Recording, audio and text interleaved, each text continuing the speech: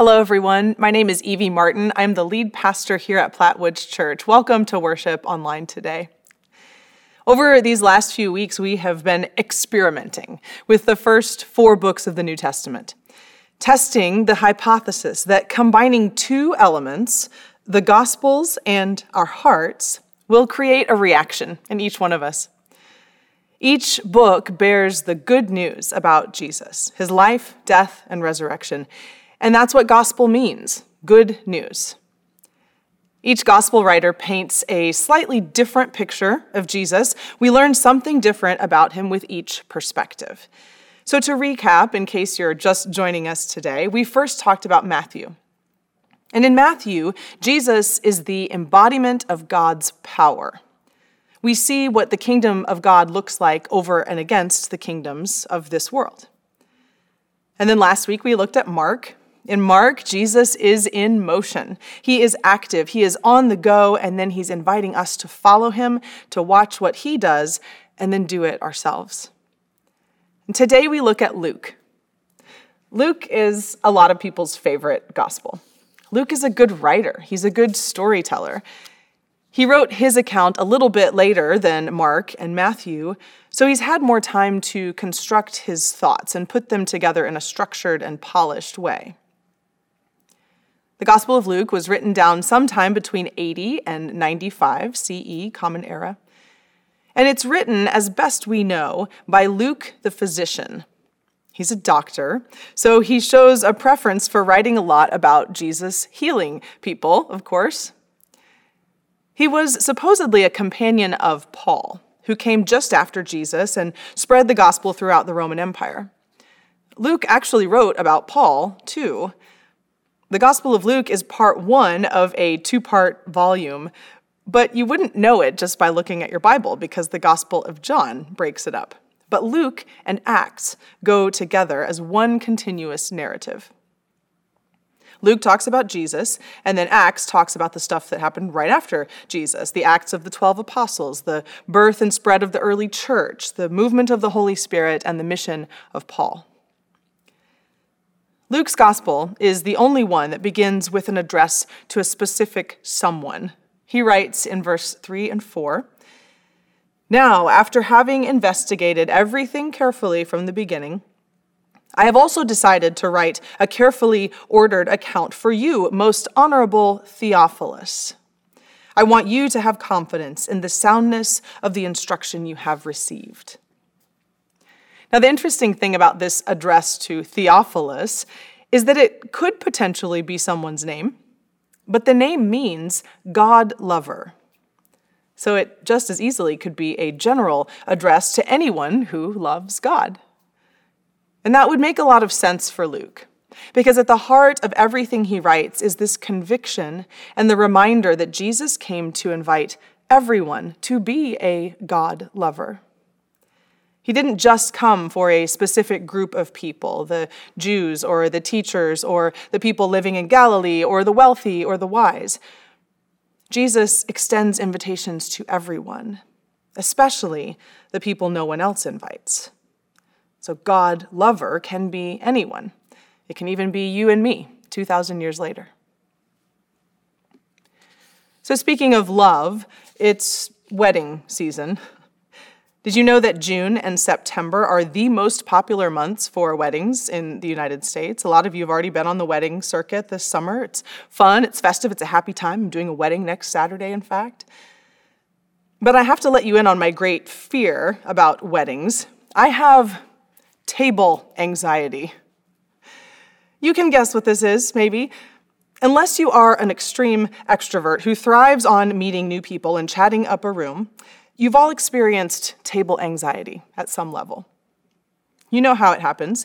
You arrive at the reception venue after the ceremony and you wonder to yourself, have they assigned tables or is it open seating? And you can tell pretty quickly after you get in the door because there will be a line to sign some keepsake gift or guest book, and then you pick up your table number. And that's the point where I get really sweaty, and I try to figure out how long it is socially acceptable to hang around the appetizers before actually going to my table. I have anxiety because I don't know who I will be sitting with. I don't know everyone who was invited. I can hope that they have seated me with friends, or at least one other person I kind of know, but I can't count on it. And I'm terrified of the awkward table. The table that consists of all the people the bride and groom weren't sure what to do with. Or the leftover table. Or the table with the emotionally needy cousin who the bride thinks I can help because I'm a pastor. Or the table with the groom's college buddy who didn't make the groomsman cut and no one really expected to come, but he did, and he brought a date who doesn't know anybody either. Or the family with 3 small children because, well, I have kids so I can tolerate them. Or the bride's dentist, or all of them at the same table. I'm terrified of the awkward table. Jesus was the master of the awkward table. Brides, if you want help making your wedding tables as awkward as possible, Jesus is your man. As I read Luke and try to figure out how to summarize it, how to capture the spirit of the gospel in one image, I noticed how many times Jesus is at a table. He shares meals with his disciples and other people in all the Gospels, but noticeably more so in Luke. And so that's the framework I want to use today. We learn the most important things about Jesus in Luke by paying attention to his guest list, to who he invites, who's around his table, the metaphorical seating chart for his banquets. Jesus invites the people no one else invites. And he plops them all down at the table together, both literally and figuratively. He wants people to see those who have become invisible. So today we'll look at a few of Jesus' awkward table scenes and who is gathered around. But ultimately, those scenes will help us to pay attention to all the people Jesus interacts with and talks to and ministers to in the Gospel of Luke. Jesus makes his purpose very clear from the beginning of Luke. In chapter 4, he preaches his first sermon in the temple, and he's quite bold. He simply stands up in front of the synagogue, takes the scroll of Isaiah to read it, and he reads this: "The Spirit of the Lord is upon me, because the Lord has anointed me. He has sent me to preach good news to the poor, to proclaim release to the prisoners, and recovery of sight to the blind, to liberate the oppressed, and to proclaim the year of the Lord's favor." He rolled up the scroll, gave it back to the synagogue assistant, and sat down. Every eye in the synagogue was fixed on him. He began to explain to them, "Today, this scripture has been fulfilled, just as you heard it." That's basically Jesus' mission statement, his entire purpose for being here: to preach good news, proclaim release, give sight, liberate, and proclaim God's favor. And it's his guest list: the poor, the prisoners, the blind, the oppressed. The rest of Luke then demonstrates over and over Jesus inviting the people that no one else invites. So let's go crash some awkward tables. The first one I picked out comes in chapter 5. Jesus went out and saw a tax collector named Levi sitting at a kiosk for collecting taxes. Jesus said to him, "Follow me." Levi got up, left everything behind, and followed him. Then Levi threw a great banquet for Jesus in his home. A large number of tax collectors and others sat down to eat with them. The Pharisees and their legal experts grumbled against his disciples. They said, "Why do you eat and drink with tax collectors and sinners?" Jesus answered, "Healthy people don't need a doctor, but sick people do. I didn't come to call righteous people, but sinners, to change their hearts and lives." There's no love lost on tax collectors. They were generally hated by the people, and it was a safe assumption that they overtaxed and lined their own pockets. They were dishonest, disliked, disparaged. And though they weren't poor or oppressed, they were on the outside. They weren't on anybody's guest list. And as Jesus says, they weren't healthy. They needed someone to take care of them. So Jesus invites Levi to change his ways, to be released from his prison, to follow Jesus. And he does. And then he throws a party. And who are the tax collectors' friends? Well, other tax collectors and sinners, apparently. This is not a party that the church folk approve of.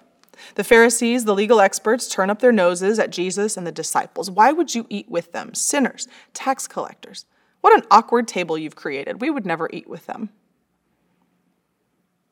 This painting depicts this very feast at Levi's house. It was painted by Italian Paolo Veronese in the 1500s. But ironically, it didn't start as a painting of Levi's feast. It started as the Last Supper, the one that Jesus and his disciples had before he went to the cross.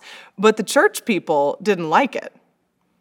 He was asked to explain why the painting contained, and I quote, buffoons, drunken Germans, and other such scurrilities. He was told he had to change his painting to be more reflective of the holy feast. Well, he did no such thing, artists. Instead, he changed the title of the painting to Feast in the House of Levi, because in Luke it specifies that sinners were present. And after this, no more was said about his painting. They left it alone. Jesus' awkward table is full of sick people whose hearts are sick, who are bound by greed or some other vice or sin, people who have alienated themselves with their actions, people condemned and judged by others, and buffoons and drunken Germans, apparently. Would you sit at that table? Or would you be asking, what is Jesus doing eating over there? We crash another party in chapter 14. It's like a party within a party. It's very Inception-y. Jesus is at a dinner, and then he tells a story about a dinner at the dinner. He's sitting at a table with some friends. We don't know who exactly, and he starts conversation. He says to his host, when you host a lunch or dinner, don't invite your friends, your brothers and sisters, your relatives, or rich neighbors. If you do, they will invite you in return, and that will be your reward. Instead, when you give a banquet, invite the poor, crippled, lame, and blind. And you will be blessed because they can't repay you. Instead, you will be repaid when the just are resurrected. When one of the dinner guests heard Jesus' remarks, he said to Jesus, happy are those who will feast in God's kingdom. Jesus replied with a story then. A certain man hosted a large dinner and invited many people. When it was time for the dinner to begin, he sent his servant to tell the invited guests, come, the dinner is now ready. One by one, they all began to make excuses. The first one told him, I bought a farm and I must go see about it. Please excuse me. Another said, I bought 5 teams of oxen and I'm going to check on them. Please excuse me. Another said, I just got married, so I can't come. When he returned, the servant reported these excuses to his master. The master of the house became angry and said to his servant, go quickly to the city's streets, the busy ones and the side streets, and bring the poor, crippled, blind, and lame. The servant said, Master, your instructions have been followed and there's still room. The master said to the servant, go to the highways and back alleys and urge people to come in so that my house will be filled. I tell you, not one of these who were invited will taste my dinner. When that guy gets back from checking on his oxen and decides he still has time to swing by the party, he's in for a big surprise at this awkward table. There will be a bunch of people sitting there that he would never want to sit with. There's a reason the servant is sent to the streets to invite the poor, the crippled, and the blind, because that's where they are. They are not woven into the fabric of the community. They are cast to the edges of it. Nobody invites them to anything. They are on the outside. Jesus rips up the guest list and starts from scratch on this one. The typical guests, the respectable ones, the expected ones, have better things to do and they won't accept his invitation. So instead, he brings the outsider in. He elevates from the street to the seat of honor. The Pharisees have no interest in Jesus' unorthodox table etiquette. They simply grumble and disdain him after this parable, saying, "This man welcomes sinners and eats with them." Oh, the horror. Jesus' awkward table is made up of poor people, people who need help, people who can't pay back or match such extravagant generosity, people who might ask for help, people who probably smell bad from being outside all day and all night. It's made up of people that most hosts would never know what to do with and most guests would never want to sit by. Would you sit at that table? Or would you say, "Oh, good, I'm glad Jesus is sitting with them, so I don't have to"? You'll find more and more tables all throughout Luke as you read it. And you'll find more people not at tables who would normally be excluded, but who Jesus intentionally includes. You'll find women playing a more visible role in Luke than either in Matthew or Mark. You'll find Gentiles, people who were not in the inner Jewish circles. You'll find widows and foreigners, Romans and beggars, sick in body, sick in spirit, the least and the lost. You'll find lots and lots of people who aren't on anyone else's guest list. But they're on Jesus' guest list. Over and over, his work among them involves restoring them to their community, giving them back their circles so they have a table at which to sit. There's one last table I'll mention in Luke, and it's in chapter 22. And this one is the table where Jesus and his disciples have their Last Supper together before he's crucified. It's a familiar scene to many. There are no strangers around this table, no outsiders. This is Jesus' closest crowd. But it's important to listen closely to who they all are. Jesus took his place at the table, and the apostles joined him. He said to them, "I have earnestly desired to eat this Passover with you before I suffer. I tell you, I won't eat it until it is fulfilled in God's kingdom." And after taking a cup and giving thanks, he said, "Take this and share it among yourselves. I tell you that from now on, I won't drink from the fruit of the vine until God's kingdom has come." After taking the bread and giving thanks, he broke it and gave it to them, saying, "This is my body, which is given for you. Do this in remembrance of me." In the same way, he took the cup after the meal and said, "This cup is the new covenant by my blood, which is poured out for you. But look, my betrayer is with me. His hand is on this table." Those first words may sound familiar to you. We say them, or something very similar, every time we gather at the communion table. This table story was a sacred and holy meal that has been remembered countless times the world over. It was Jesus' inner circle, his closest friends, those who loved him best. There should have been nothing awkward about this table. But there it was in that last sentence. You can see him right there in the foreground, Judas Iscariot. He's looking down at the table, holding a bag of silver in his hand, his payoff for betraying his friend. He's the only one without that glowy circle around his head. That circle in religious art, specifically in icons, is called a nimbus, and we see them to indicate holy people or saints or the divine. Choices have consequences. Judas, no nimbus for you. Even in Jesus' most vulnerable moment, his moment when he would have liked to be comfortable and safe and surround himself with friends he could trust, he left one awkward spot.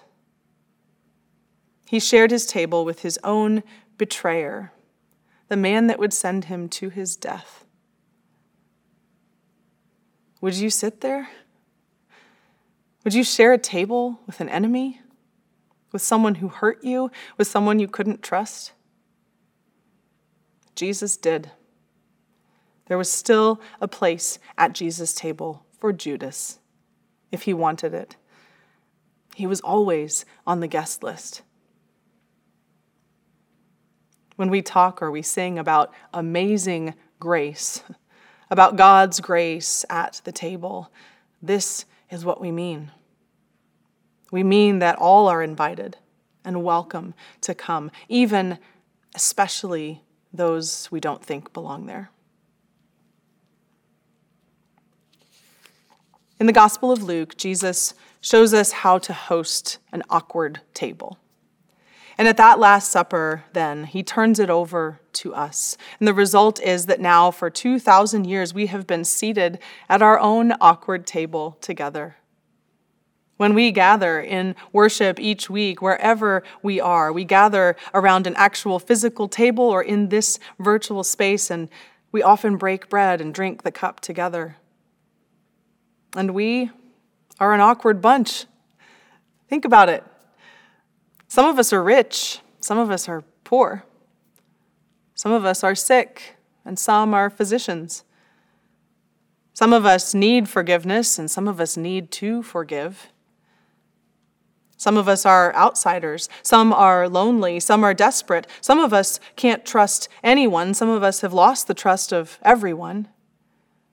Some of us are women, some of us are men, some of us are non-binary. Some are young, some old, some gay, some straight, some black, some white, some tall, some short, some nerdy, some cool. Some of us need help, and some give help. What a motley crew. And all of us are on the guest list. All of us have an invitation to eat with Jesus. Where else in your life do you find a table like that? What we learn from Jesus in Luke is that every table should start looking a little more awkward. This table here already looks awkward, but is it awkward enough? Take note of who's not here yet. Who are the people in your life that no one thinks to invite? Who are the people you subconsciously or maybe consciously don't think should be invited? Who are the people you don't want to sit by? Who are the people that make you uncomfortable? If they're not here, you should probably invite them. They're on the guest list. They just haven't been invited. They don't know that they are invited. Our church table is an awkward table, and it should always be looking more and more awkward. That's what makes it beautiful. But to take it one step further, what does your own table look like? You can think about that literally. Who do you sit down and share a meal with? Who do you invite to your home? Who do you take to lunch? Is it the same people over and over again, the people most like you, the ones you're most comfortable with? Or is it the person no one else ever takes? You can think about it more broadly, too. Do you, as a representative of Jesus Christ in our world, spend any time with those on the fringes, at the margins? Where do you encounter the sick, the poor, the isolated, and what do you do? How do you create space in your life for the people that everyone else has forgotten or pushed away? Is there anything awkward about the tables in your life? There should be. Every time you sit down at a table this week, which will be many times, I want you to think about Jesus' tables. Remember who was invited. Think about our shared table here. Remember all of us awkward people who are present, and imagine all the people who are not. And then think about your table. Remember what you have seen in Jesus' example, what you see week after week here at our table, and be bold in preparing your own guest list. Jesus made a place for you at his table. He has made a place for everyone, and we get to offer the invitation. So let's make it the most beautifully awkward table we can imagine. Let us pray. Christ, you saw us when no one else would look at us. You invited us when no one else wanted us at the party. You made a place for us at your table because you love us. Fill our hearts with that same grace, that we would see those who are unseen, invite those who are unwanted, and extend your table to all those for whom your heart longs. By the power of your generous Spirit, we pray. Amen.